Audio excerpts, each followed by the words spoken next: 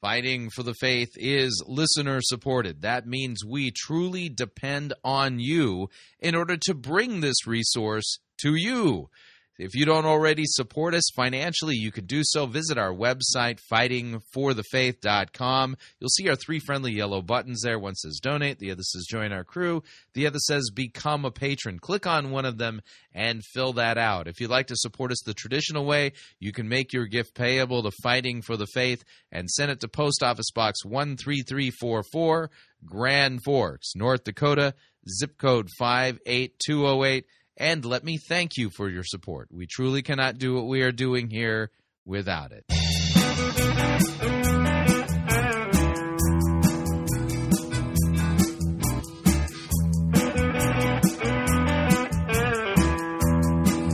It's time for another edition of Fighting for the Faith. Wednesday, December 9th, 2020. Yep, this is a new podcast episode. We're firing up the podcast again.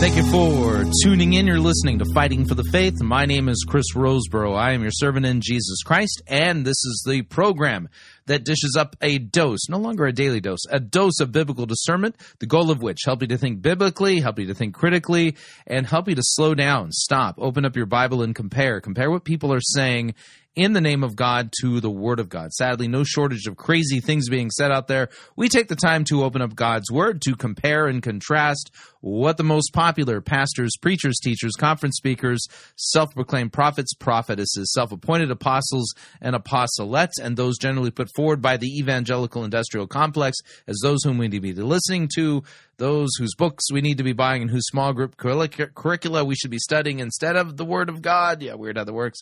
We compare to see if what they're saying actually squares with God's Word, and over and again, we demonstrate that that's far, far, far from the case. Okay, so I have been on a podcast hiatus, and I do think it is important to the podcast audience that I take a little bit of time to talk about what it is that we're doing here in firing the podcast back up. I made an announcement on YouTube today, and you can go to YouTube and look at that announcement video saying that the podcast is back. But I want to explain it here in the podcast. So when we made the transition over to begin to put segments that we were doing onto YouTube, we found that YouTube was a great place for us to have a platform, and that was a place where our audience was really migrating and growing and moving to. But the issue is that in moving most of what we've done over onto YouTube, there are certain things that we just can't do on YouTube due to the fact that YouTube has such tight community guidelines.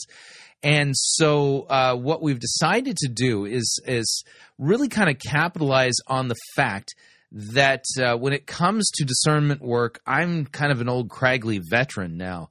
You know, I've been doing it's weird to think of it that way. I'm an old Cragley veteran, and as a result of it, I have memories of things that the newer folks who are trying to jump into discernment just don't have.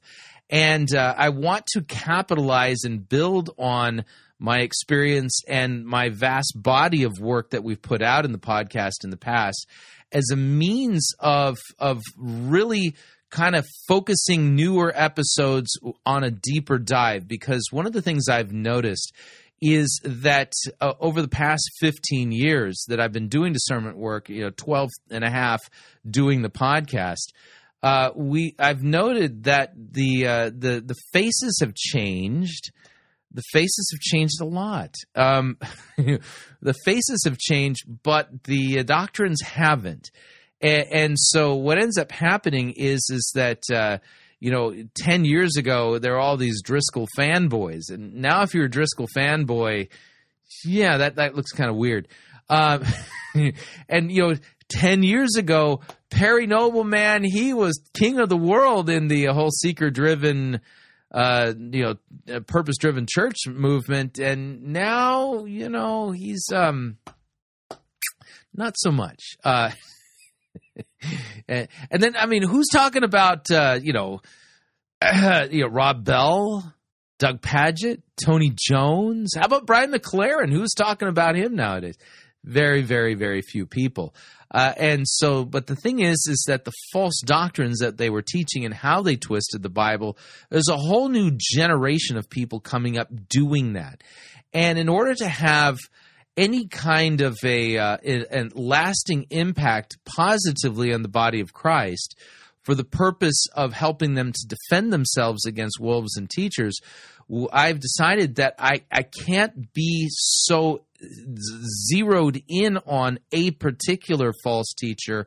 My focus needs to really be more overtly centered on how they're twisting God's word and the false doctrines that they're teaching, because the guy who's popular today, who's preaching this nonsense and twisting God's word so egregiously, he's most likely going to burn out in a blaze of glory, like Carl Lentz, and in the few short years, and there'll be another guy coming up who's twisting God's word the same way.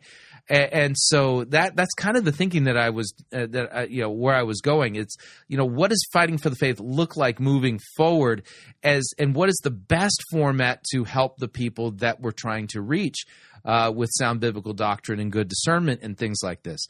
So the other part of it is that if you go through the archives of Fighting for the Faith, it is a nightmare. It's just an absolute abysmal nightmare of a body of work to try to curate. So, sometimes I properly tag the episodes, and there's metadata that you can use to kind of get to things-ish. But man, the best way I can put it, the only common denominator, when it comes to the archives of the podcast in the past, the common denominator is that it was really kind of responding and reacting to the stuff in the moment. So it was far more reactionary rather than intentional. And so I really want to, in this next iteration of Fighting for the Faith, to be far more intentional and make it so we can easily curate the things. And what I want to do is I want the podcast and the YouTube channel to work together. So we're going to be making a concerted effort to make YouTube content available on the podcast so that people can listen during their commute, with the exception of like Prophecy Bingo. We're not going to put Prophecy Bingo into a podcast episode. If you want to do Prophecy Bingo and play along, you got to come over to YouTube for that. As long as YouTube tolerates us. I don't know how long they'll continue to tolerate us. But the idea then is that we're going to make things available in the podcasts that are not available on YouTube. And with the exception of Prophecy Bingo, everything that we're doing on YouTube we'll make available in the podcast. And then what we'll do is when we're done with a series, we're going to gather up both the YouTube episodes and the podcast episodes, and we're going to put them together in units that are like online courses, and we're going to make those courses available for free. We recently have opened up an account with a website called Teachable.com. Teachable.com. So for the purpose of taking these things and making them available as courses, so that in the years ahead, in the months, weeks, years ahead, we can make reference to those bodies of works already curated together. And if we add another episode that deals with the same topic and it's dealing with a particular teacher, we can put it into the bigger umbrella of that topic. So this episode is going to be episode 1 on a series that we're doing regarding hearing the voice of God, and how all the people out there claiming that you need to hear God's voice inside of you apart from the scriptures, that they're twisting God's word to try to teach you this.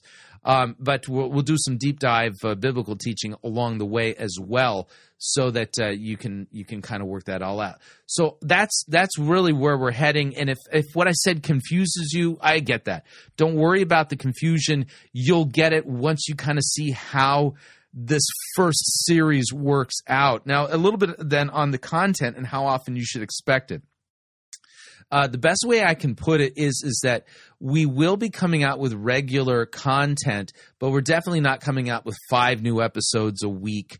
So the idea is I would say count on, a minimum of 1, normally 2 to 3 a week. But the idea then is that, we're trying to do more in-depth type of work along the ways. Now, what we're going to do in the series on hearing the voice of God, we're going to do some bona fide sermon reviews. We're going to do a sermon review of Rick Warren's conference speech at Hillsong 2015 on hearing the voice of God. We're going to be reviewing a recent sermon by Erwin McManus on hearing the voice of God and how he twists God's word up really badly too. As bad as Rick Warren, I would argue. So those will be 2 episodes that are only going to be on the podcast. And there's also, I think tomorrow I'm going to be doing a deep dive into why it is important to know that you have confidence that you're hearing the voice of God because of all the different competing voices out there and where we can go. And we'll take a look at the prophet Jeremiah and King Josiah and kind of the interweaving between the 2 of those characters chronologically, and how a proper understanding of that chronology helps inform you of what the state of Judaism was at the time of Josiah and the prophet Jeremiah at the time that he was called. So you get the idea. So the best way I can put it is walk with me as we're unfolding and unpacking this next iteration of the Fighting for the Faith podcast, and I think you'll get the idea. So all of that being said, what we're going to do next is I'm going to go ahead and transition into the lesson for this particular episode, and the focus is on this is part 1 of hearing the voice of God. And the audio that you're going to hear is taken directly from the YouTube video that we published today. And so without any further ado, let's get to it. And what we're going to do is we're going to start off by setting up the problem, if you would, by listening to 3 different false teachers. It doesn't matter who they are, but each of these you should put on the mark and avoid list. It doesn't matter who they are, because the goal here is to teach you this regardless of the pastor or preacher or prophet or apostle who's teaching these things. By the way, there are no modern-day prophets or apostles. Just want to make that clear. So let me whirl up the desktop here. And, by the way, that's a photograph of a church I shot in New Mexico. It's a derelict church now, Sunset. Trip I took back in September of 2020.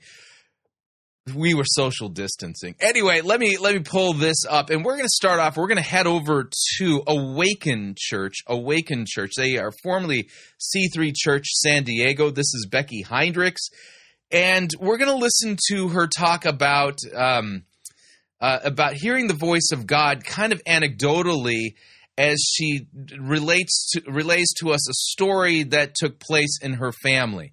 And we'll note that what she's saying is kind of standard fare within evangelicalism, and we're setting up the problem right now. So let's listen in. I know Pastor Lan was just sharing this at our Cherish Nights this last week, and she had shared this with me a while back, and so we've started to implement this in our household.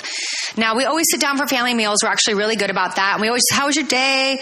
How was math? What was this? What was that? And you always get like the one word or like one-liners with like zero expansion. And you're just like pulling teeth to get information from your children.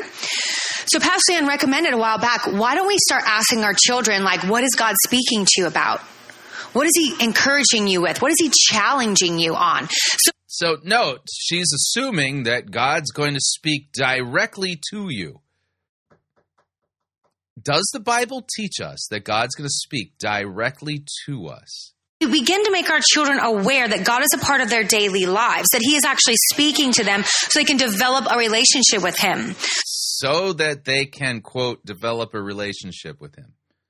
Now, a little bit of a note here. The phrase, Christianity is not a religion, it's a relationship, was originally coined as a phrase that distinguishes Christianity from works-based religions.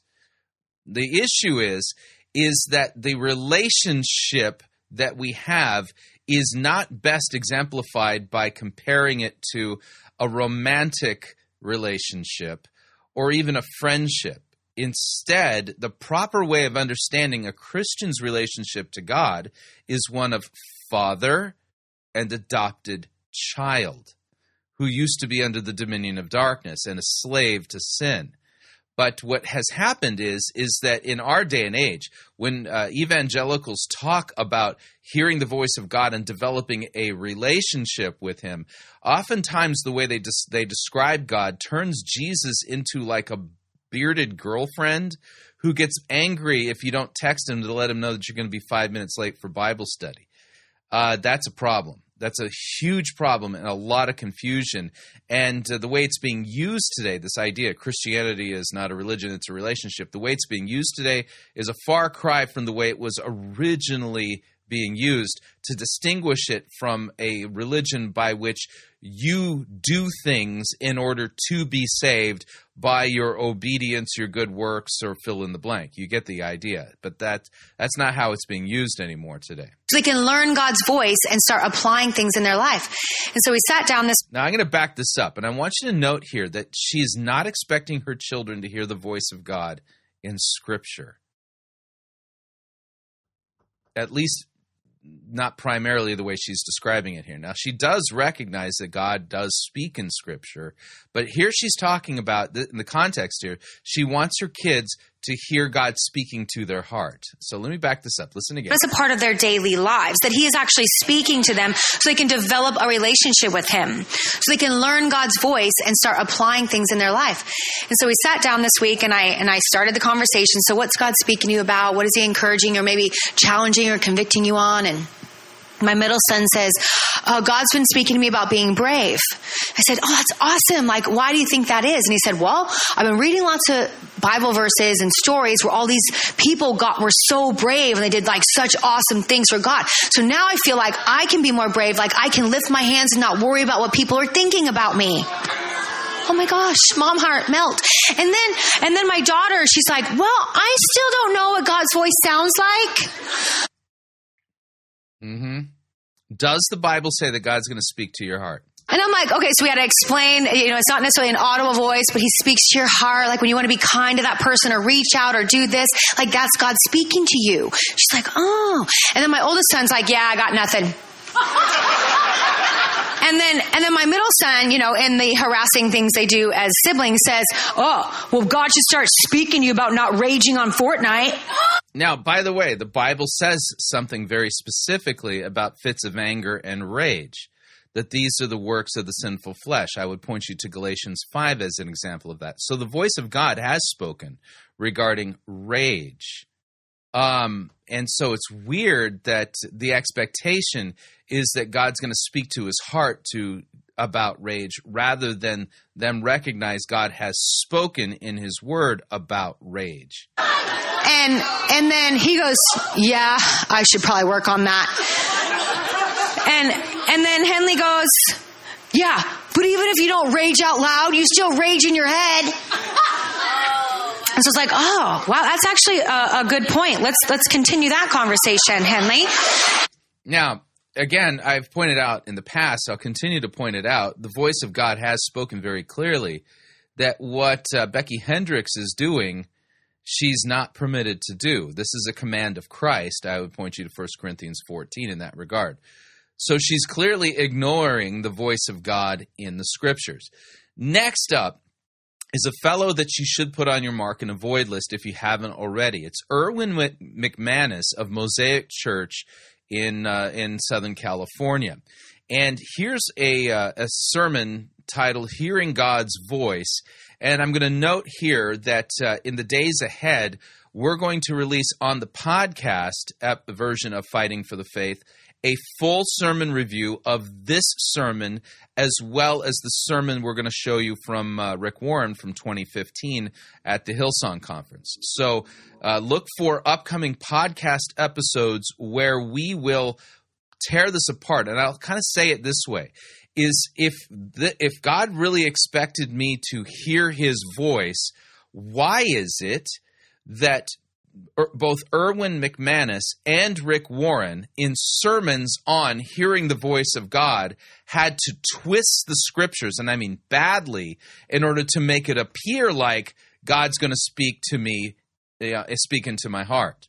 It doesn't make any sense. So we'll demonstrate the ways in which Erwin McManus twists God's word in this regard. We'll also note the ways in which Rick Warren egregiously twists God's word in order to make it appear that God wants to speak into our hearts. And he even twists the prophet Habakkuk, in saying, here's the 5 ways in which you can hear the voice of God. It's just it's unbelievable what Rick Warren will do. But again, those will be in the podcast follow-up episodes to this video. So for those of you who want to go more in depth, have a deeper dive, we're going to review this entire sermon on the podcast. But let me give you the setup for the sermon itself in this installment of Fighting for the Faith, and see if you can spot the problem. And even if you can't, don't worry, I'll point it out. Here we go. I think it's when I was in junior high. It was the first time we ever visited the mountains of North Carolina.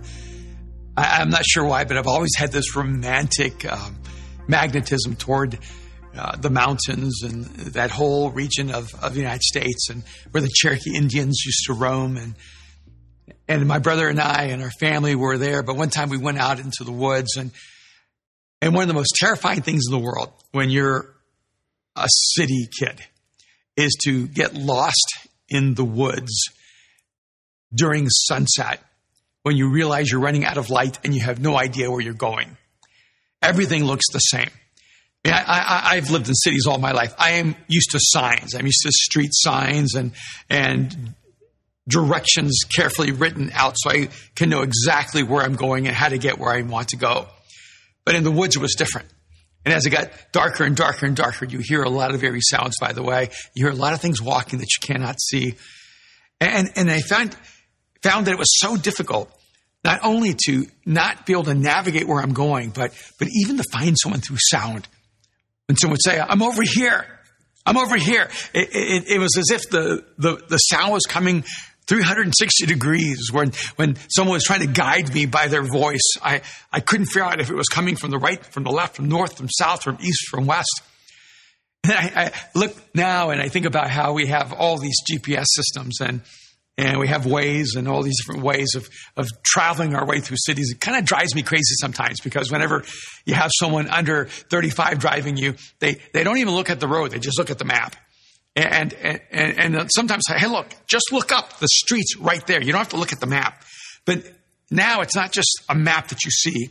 Now you have someone explaining the map to you. Turn right in 400 feet. Okay, so note, he's making a distinction about how we see and hear. And this the difference between visual and auditory learning instructions and things like that. That's the setup for this sermon on hearing God's voice. In 200 feet, in 100 feet, turn right. And if you're like, I think my son Aaron, he turns it into a British voice so that she speaks kindly to him and with a little bit of sophistication. And I wonder, when you're driving, are you paying attention to what you see, or are you paying attention to what you hear? Why is it either or? I say, yeah, I do. I pay attention to both. Because I think that there's a divide in some ways between being a visual learner and being an auditory learner. In fact, if I took a survey, I wonder how many of us would say, no, the best way for me to learn is I need to see it. I need to look at it. And the best way for me to learn is I need to hear it. I need it explained, or I need the sound. Because when you become a follower of Jesus, you almost immediately become a visual learner. Now, here's the turn. So when you become a follower of Jesus, you almost immediately become a, quote, visual learner talking about the Bible. But watch what he says the Bible is for. You have a Bible. You're told to read it. You start diving into it, meditating on it, maybe even memorizing it. And so you become, in many ways, a visual learner. You learn by reading the Bible, taking notes, writing down thoughts, observing applications, and then applying it to your life. But the crazy thing about it, is that even though, as a follower of Jesus, you need to be good at being a visual learner. You need to dive into the scriptures, listen to what God is saying, write it down. You need to be good at that, man. You got to be good at that. To your life. But really, the Bible is not trying to heighten your visual skills. What? So really, the Bible's not trying to heighten your visual skills. What's it there for then, Erwin? The Bible's trying to heighten your auditory skills. What? Because in the end, what you see in the Bible isn't what's going to help you navigate your life. I mean, seriously, I want you to think about the magnitude of that quote. What you see in the Bible is not going to help you navigate your life. Now, this is where I think coming up with a little bit of biblical text is going to help us out. So we are going to go, let's see here. I've got so many things open here in preparation for our study today. I'm going to duplicate this tab. And what we're going to do is we're going to go to 2 Timothy chapter 3. 2 Timothy chapter 3.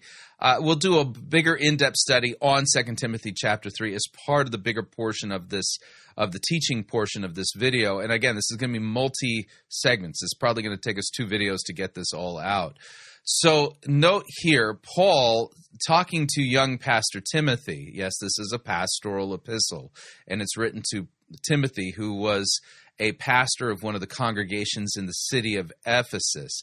And here's what he says in chapter 3, verse 14. But as for you, young Pastor Timothy, continue in what you have learned and have firmly believed, knowing from whom you learned it, and how from childhood you have been acquainted with the sacred writings, grammata in Greek, which are able to make you wise for salvation through faith in Christ. All Scripture, here we go, graphe is the Greek term here, graphe, writing. All Scripture is breathed out by God and is profitable for teaching, for reproof, for correction, for training in righteousness, so that the man of God may be complete and equipped for every good work. So you'll note that Erwin McManus, what he just said, is a direct contradiction to what the Apostle Paul, who wrote this under the inspiration of the Holy Spirit, said in 2 Timothy chapter 3, verses 16 and 17. That should alert you that if somebody is going to contradict God's word straight on while teaching you to hear the voice of God, that they're not teaching you to hear the voice of God, because he's directly contradicting the voice of God. So let me back this up and listen again to the quote in context. I'm going to go back 15 seconds. Heighten your visual skills. The Bible's trying to heighten your auditory skills. Because in the end, what you see in the Bible isn't what's going to help you navigate your life. It's not how you're going to figure out where God is actually guiding you, taking you, and moving you. The Bible is there so that you can become an auditory learner. The Bible is there so you can see what God has done, so you can read what God is saying. But in the end, it's actually there so that you can learn to hear God's voice. In other words, the Bible is there to teach you how to hear God's voice so that you don't need the Bible anymore.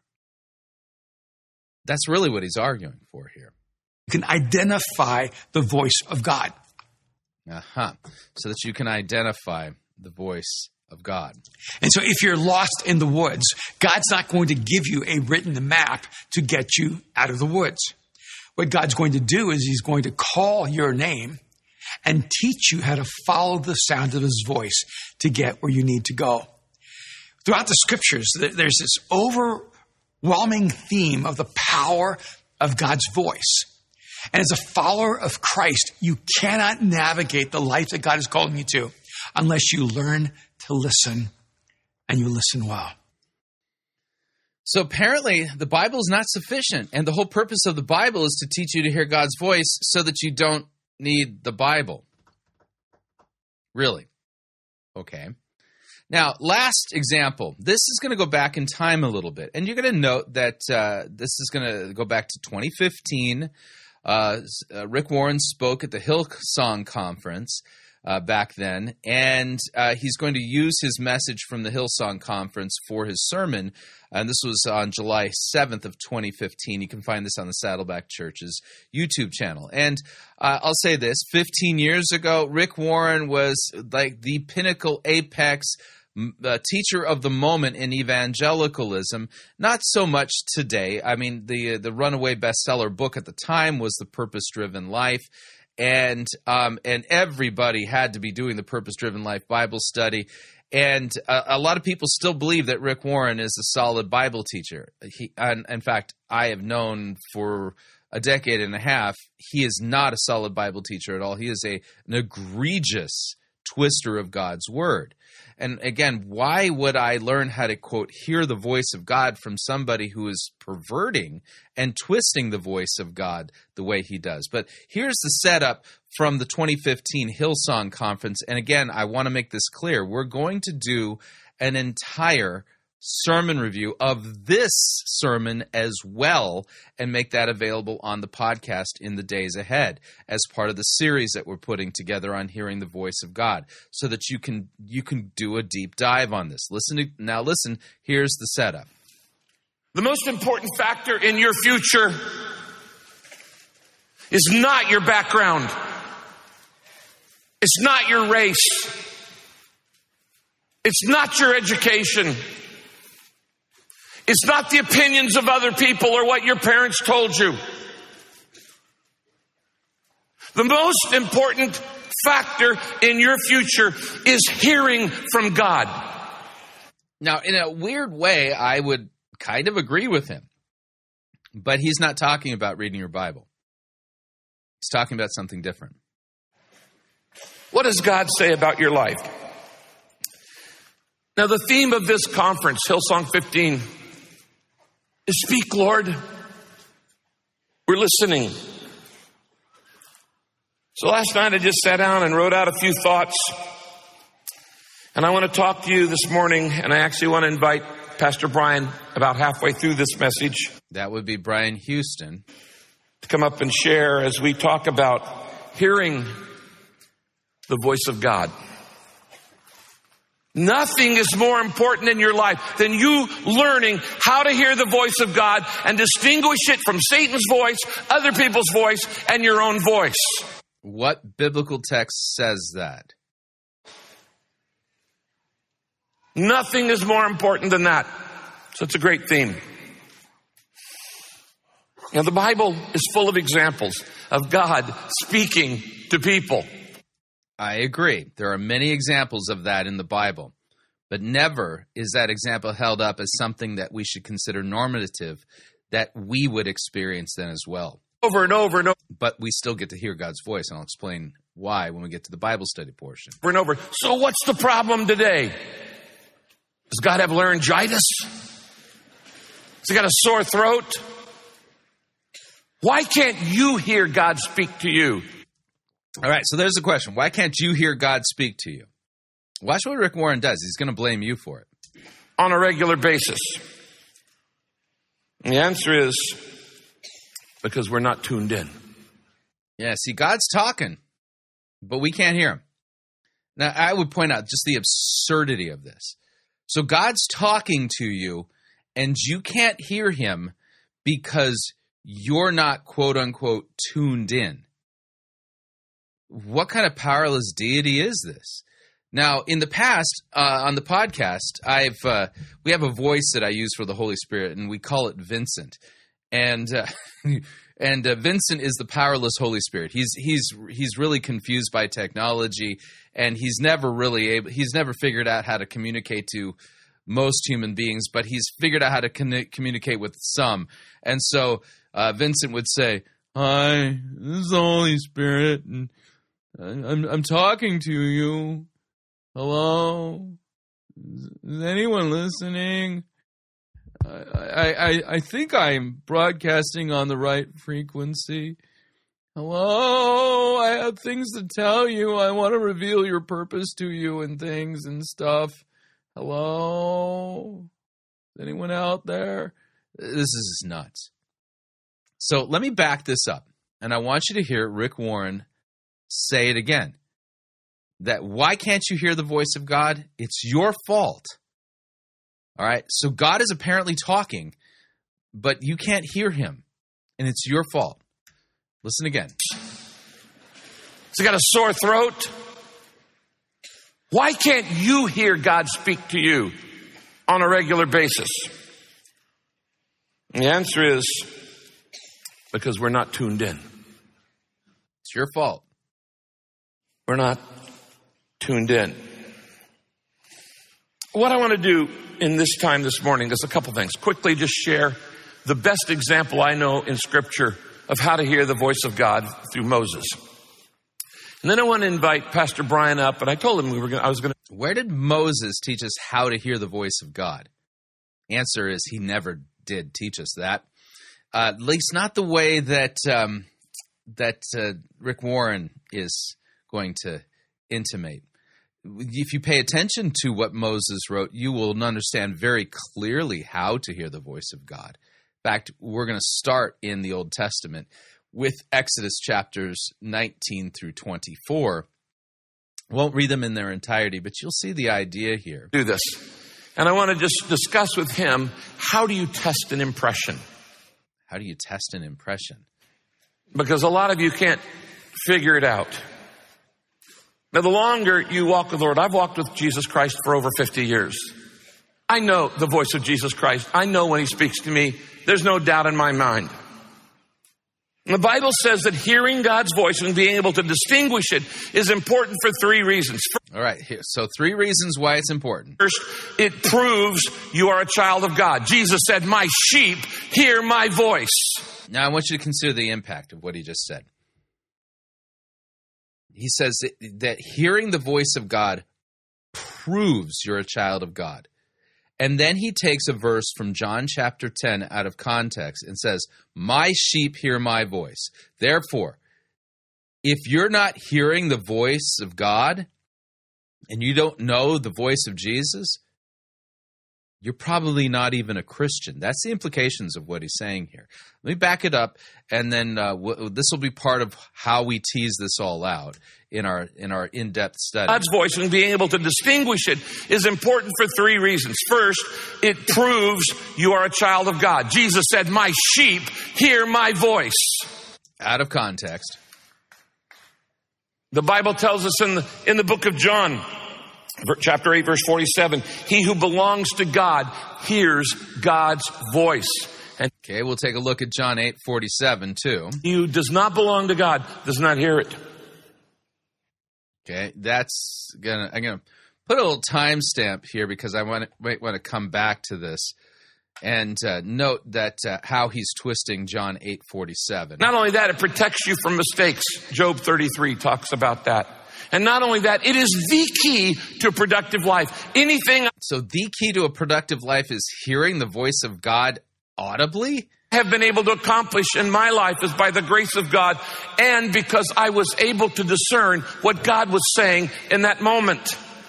Nothing is more important than you to be able to say, speak, Lord, I'm listening. All right. Nothing's more important than to be able to say, speak, Lord, I'm listening. So there's 3 different teachers. It's not about the teacher. Although I would say this, Becky Hindricks, Erwin McManus, and Rick Warren should be on your mark and avoid list. Mark and avoid. They are not sound Bible teachers at all. Period. But here's the thing. If your pastor's teaching these same doctrines, he is no better than Becky Hindricks, Erwin McManus, or Rick Warren. That's the devastating part about all of this. This is not necessarily about warning people off from them. It's about warning people off from this false teaching. So let's open up the scriptures, and we're going to embark on an in-depth biblical look at hearing the voice of God. We will also, along the way, look at what Jesus says in John chapter 10, my sheep hear my voice, and show what it is that he means by that, and definitively show you from Scripture that it does not mean that Jesus is saying he's going to audibly talk to you in your heart. Far, far from it, and the biblical texts make this clear. So, all of that being said, let's go ahead and crack open a Bible, shall we? So let me see, where do I want to go first? I really want to go into Exodus. That's where I really want to go. Let's see here. There we go. That's Exodus 19. It's all the way over there. Exodus chapter 19. This is the place where we're going to begin. If you were to do a biblical search for the phrase, obey my voice, and look in the Old Testament, this is where it begins. And so Exodus chapter 19, 20, 21, 22, 23, and 24, they work together as a unit.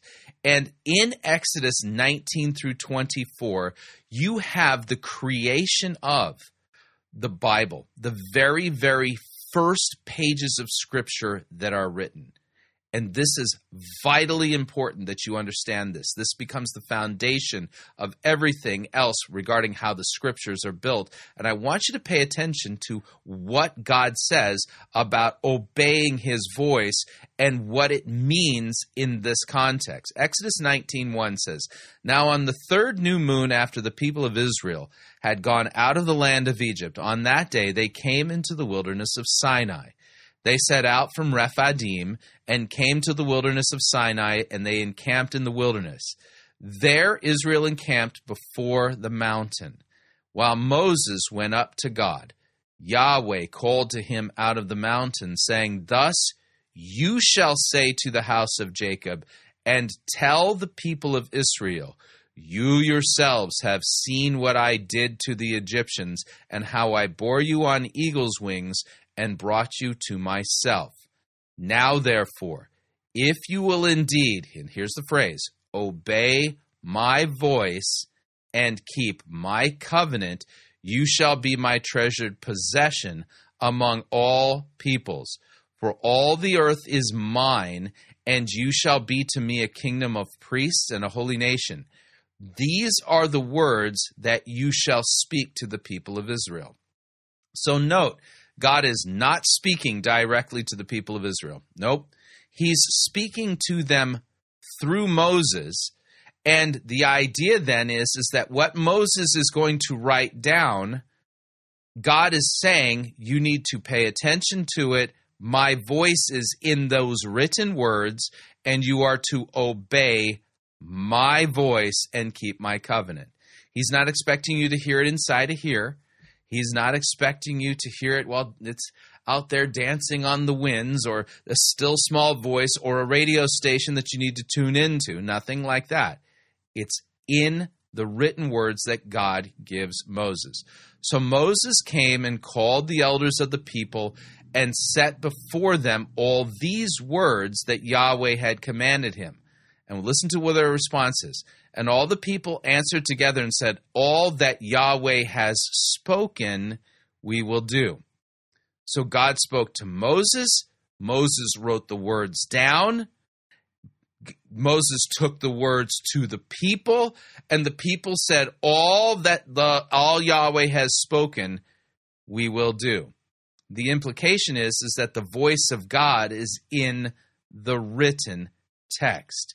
So we continue. "So Moses reported the words of the people to Yahweh, and Yahweh said to Moses, 'Behold, I am coming to you in a thick cloud, that the people may hear when I speak to you, and that they may also believe you forever.' And when Moses told the words of the people to Yahweh, Yahweh said to Moses, 'Go to the people and consecrate them today and tomorrow, and let them wash their garments and be ready for the third day. On the third day, Yahweh will come down on Mount Sinai in the sight of all the people.'" All right, so this is the setup. Now, as you read through what happens next, the assembly gathers at the foot of Mount Sinai. Moses alone ascends, and then this is where we get than the beginning of the writing of Scripture, and it begins with these words. And God spoke these words, saying, I am Yahweh your God, who brought you out of the land of Egypt, out of the house of slavery. You shall have no other gods before me. You shall not make for yourself a carved image or any likeness of anything that is in heaven above, or that is in the earth beneath, or that is in the water under the earth, and you shall not bow down to them or serve them, for I, Yahweh your God, am a jealous God, visiting the iniquity of the fathers on the children to the third and fourth generation of those who hate me, but showing steadfast love to thousands of those who love me and keep my commandments. You shall not take the name of Yahweh your God in vain, for Yahweh will not hold him guiltless who takes his name in vain. You'll note, what's the first order of business in the Scripture as it's first being written? The Ten Commandments, the law of God. And then I'm going to scroll through this so that you can see this then, is that what happens next in the subsequent chapters is that it continues. Now, these are the rules that you shall set before them. And so God gives them rules about slaves, about marriage, about selling your daughter as a slave, about one who strikes a man so that he dies.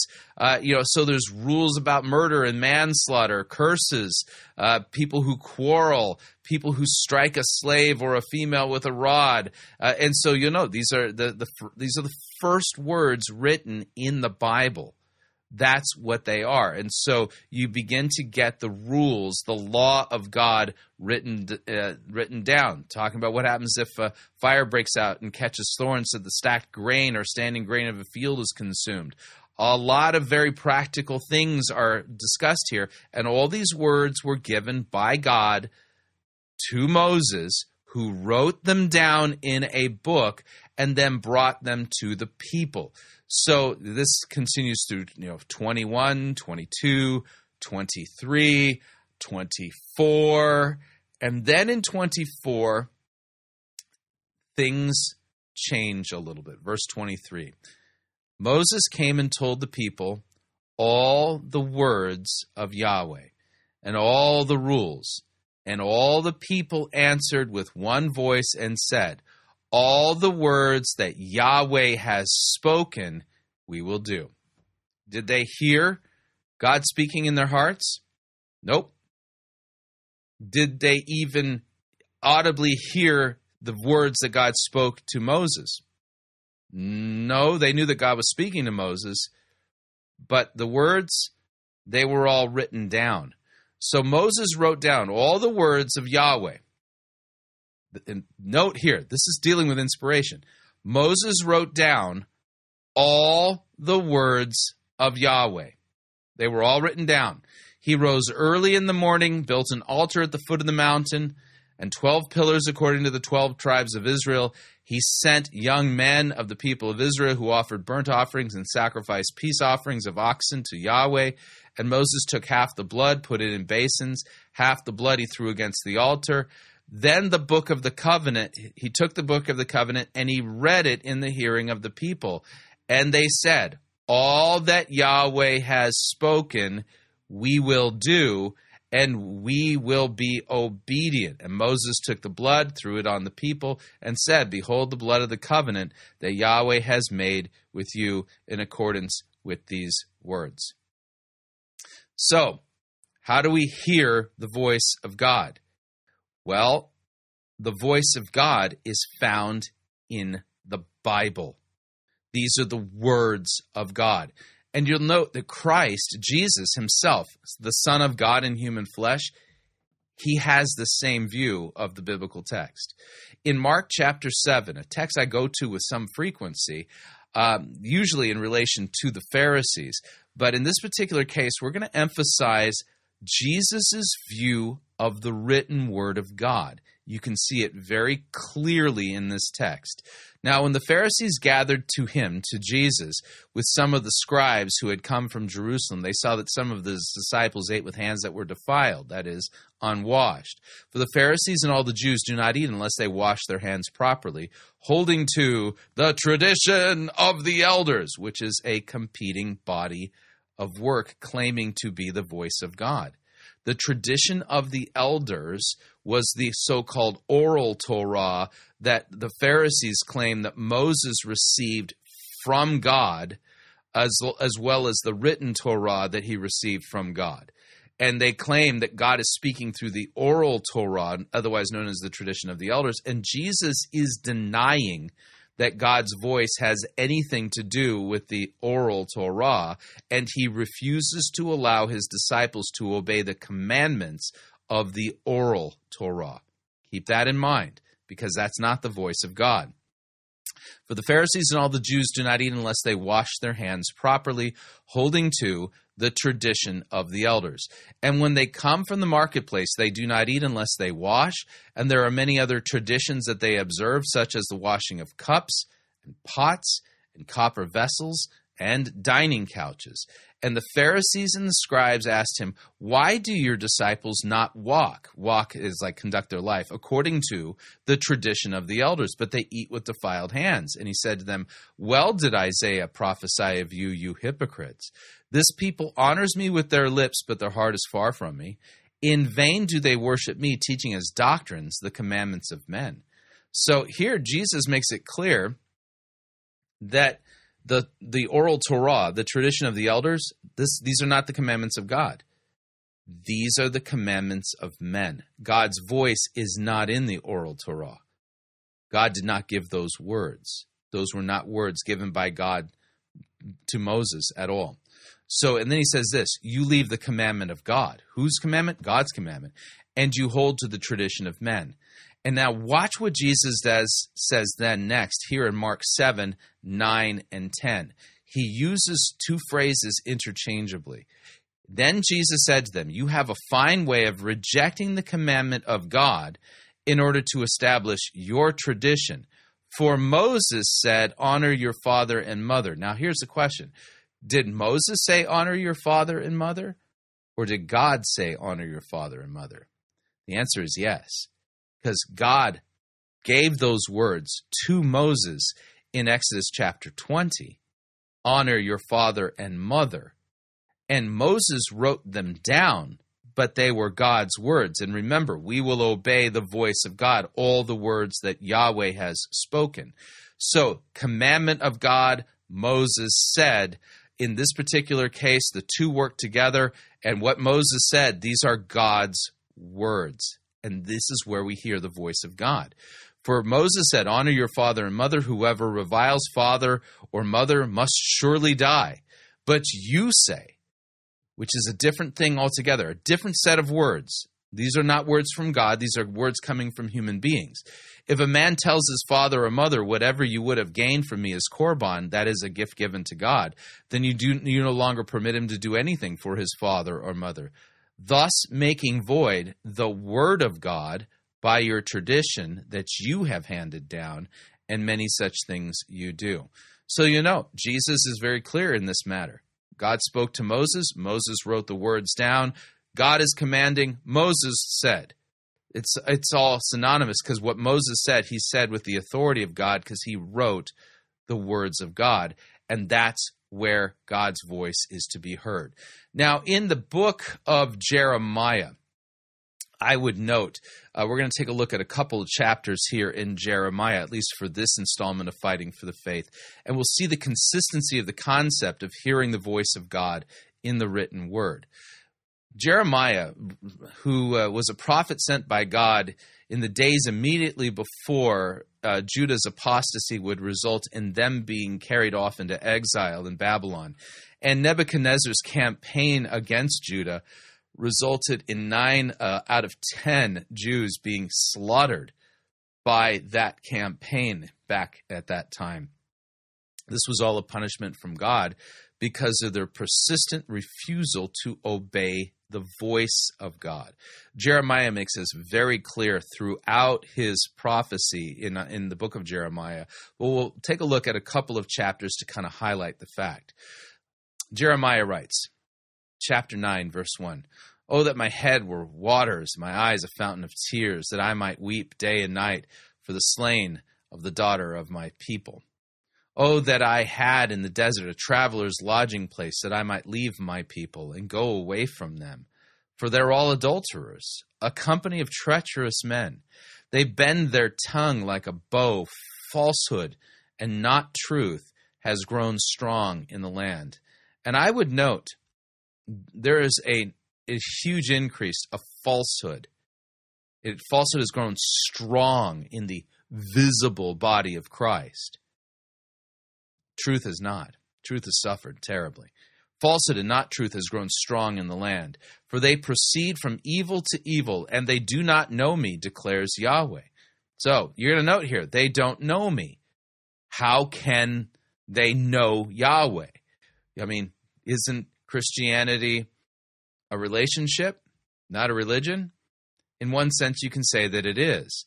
But here, note here, the Lord is complaining that nobody knows him. So how does one get to know God? So let everyone beware of his neighbor and put no trust in any brother. For every brother is a deceiver. Every neighbor goes about as a slanderer. Everyone deceives his neighbor, and no one speaks the truth. They have taught their tongue to speak lies. They weary themselves committing iniquity, heaping oppression upon oppression and deceit upon deceit. They refuse to know me, declares Yahweh. Therefore, thus says Yahweh Sabaoth, the God of armies, behold, I will refine them and test them. For what else can I do because of my people? Their tongue is a deadly arrow. It speaks deceitfully. With his mouth each speaks peace to his neighbor, but in his heart he plans ambush for him.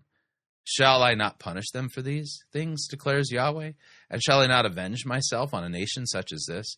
I will take up weeping and wailing for the mountains, and a lamentation for the pastures of the wilderness, because they are laid waste so that no one passes through, and the lowing of cattle is not heard. Both birds of the air and the beasts have fled and are gone. I will make Jerusalem a heap of ruins, a lair of jackals. I will make the cities of Judah a desolation without inhabitant. So who is the man so wise that he can understand this? So God has threatened them with severe punishment. Why? Well, we'll see this, what he says. Who is the man who is so wise who can understand this? To whom has the mouth of Yahweh spoken, that he may declare it? Why is the land ruined and laid waste like a wilderness, so that no one passes through? And Yahweh says, because they have forsaken my law, and here the Hebrew is Torah, they have forsaken my Torah that I set before them, and have not obeyed my voice or walked according to it. Isn't that interesting? Obeying the voice of God means listening to, reading, and hearing the Bible, the written word of God, and obeying the voice of God that is in there. But they have stubbornly followed their own hearts, God says, and they've gone after the Baals as their fathers taught them. Therefore, thus says Yahweh Sabaoth, the God of Israel, behold, I will feed this people with bitter food and give them poisonous water to drink. I'll scatter them among the nations, whom neither they nor their fathers have known, and I will send the sword after them until I have consumed them. So you'll note, Jeremiah 9:13 and 14 explicitly teaches that the voice of God is heard in the written word of God, and that people do not know God because they are inattentive to his voice in the scriptures. So if that's not enough, there's more. We'll go to Jeremiah 11. Jeremiah 11, same theme. The word that came to Jeremiah from Yahweh. Hear the words of the covenant and speak to the men of Judah and the inhabitants of Jerusalem. You shall say to them, thus says Yahweh, the God of Israel, cursed be the man who does not hear the words of this covenant. So now you're cursed if you don't hear the Bible. That I commanded your fathers when I brought them out of the land of Egypt, from the iron furnace, saying, listen to my voice and do all that I command you. So you shall be my people and I will be your God. So that I may confirm the oath I swore to your fathers to give them a land flowing with milk and honey as to this day. Then I answered, so be it, Yahweh. And Yahweh said to me, proclaim all these words in the cities of Judah and in the streets of Jerusalem. Hear the words of this covenant and do them, And what's Jeremiah pointing to? The Bible. The Bible as it was back then. It was incomplete, but the voice of God was clearly in it. And God is saying, hear my voice, obey my voice, and you're cursed if you won't listen to it. For I solemnly warned your fathers when I brought them out of the land of Egypt, warning them persistently, even to this day, obey my voice. Yet they did not obey or incline their ear, but everyone walked in the stubbornness of his evil heart. Therefore I brought upon them all the words of this covenant which I commanded them to do, but they did not. Again, Yahweh said to me, a conspiracy exists among the men of Judah and all the inhabitants of Jerusalem. They have turned back to the iniquities of their forefathers who refused to hear my words. They have gone after other gods to serve them. The house of Israel and the house of Judah have broken my covenant that I made with their fathers. Where's the voice of God found? Where the voice of God says it's to be found? In the scriptures. Daniel, who was one of the fellows who was in exile in Babylon because of the refusal of the people of Judah to hear the voice of God and to obey his commands. Daniel chapter 9. Here you have Daniel searching the scriptures and ending up turning his face towards God and praying, and his prayer is quite fascinating. Here's what it says in Daniel 9. In the first year of Darius the son of Ahasuerus, by descent a Mede, who was made king over the realm of the Chaldeans, in the first year of his reign, I, Daniel, perceived in the books, the number of years that according to the word of Yahweh to Jeremiah the prophet must pass before the end of the desolations of Jerusalem, namely 70 years. So, whose words was he reading? The words of Yahweh. The words that Yahweh gave to Jeremiah. Daniel is listening to these words, believing he's hearing the voice of God. And he is, and he was. So then I turned my face to Yahweh, the Lord God, seeking him by prayer and pleas for mercy with fasting, sackcloth, and ashes. I prayed to Yahweh my God and made confession, saying, O Lord, the great and awesome God who keeps covenant and steadfast love with those who love him and keep his commandments, we have sinned and done wrong and acted wickedly and rebelled, turning aside from your commandments and your rules. We have not listened to your servants, the prophets, who spoke in your name to our kings, our princes, our fathers, and to all the people of the land. So note, the reason why they sinned is because they refused to listen to the words that were spoken in the name of God, given by God to his prophets and his servants. To you, O Lord, belongs righteousness, but to us open shame as at this day, to the men of Judah, to the inhabitants of Jerusalem and all of Israel, those who are near and those who are far away, and all the lands to which you have driven them because of the treachery that they have committed against you. To us, O Yahweh, belongs open shame, to our kings and to our princes and to our fathers, because we have sinned against you. To the Lord our God belong mercy and forgiveness, for we have rebelled against him, and listened to the charge, and have not obeyed the voice of the Lord our God by walking in his laws, which he set before us by his servants, the prophets. All Israel has transgressed your law and turned aside, refusing to obey your voice, and the curse and oath that are written in the law of Moses, the servant of God, have been poured out upon us because we have sinned against him. According to Scripture, the place where God's voice is to be heard is in Scripture. And Daniel recognized it, and the reason why he was in exile is because Judah refused to read their Bibles. And we'll talk more about that in the second episode.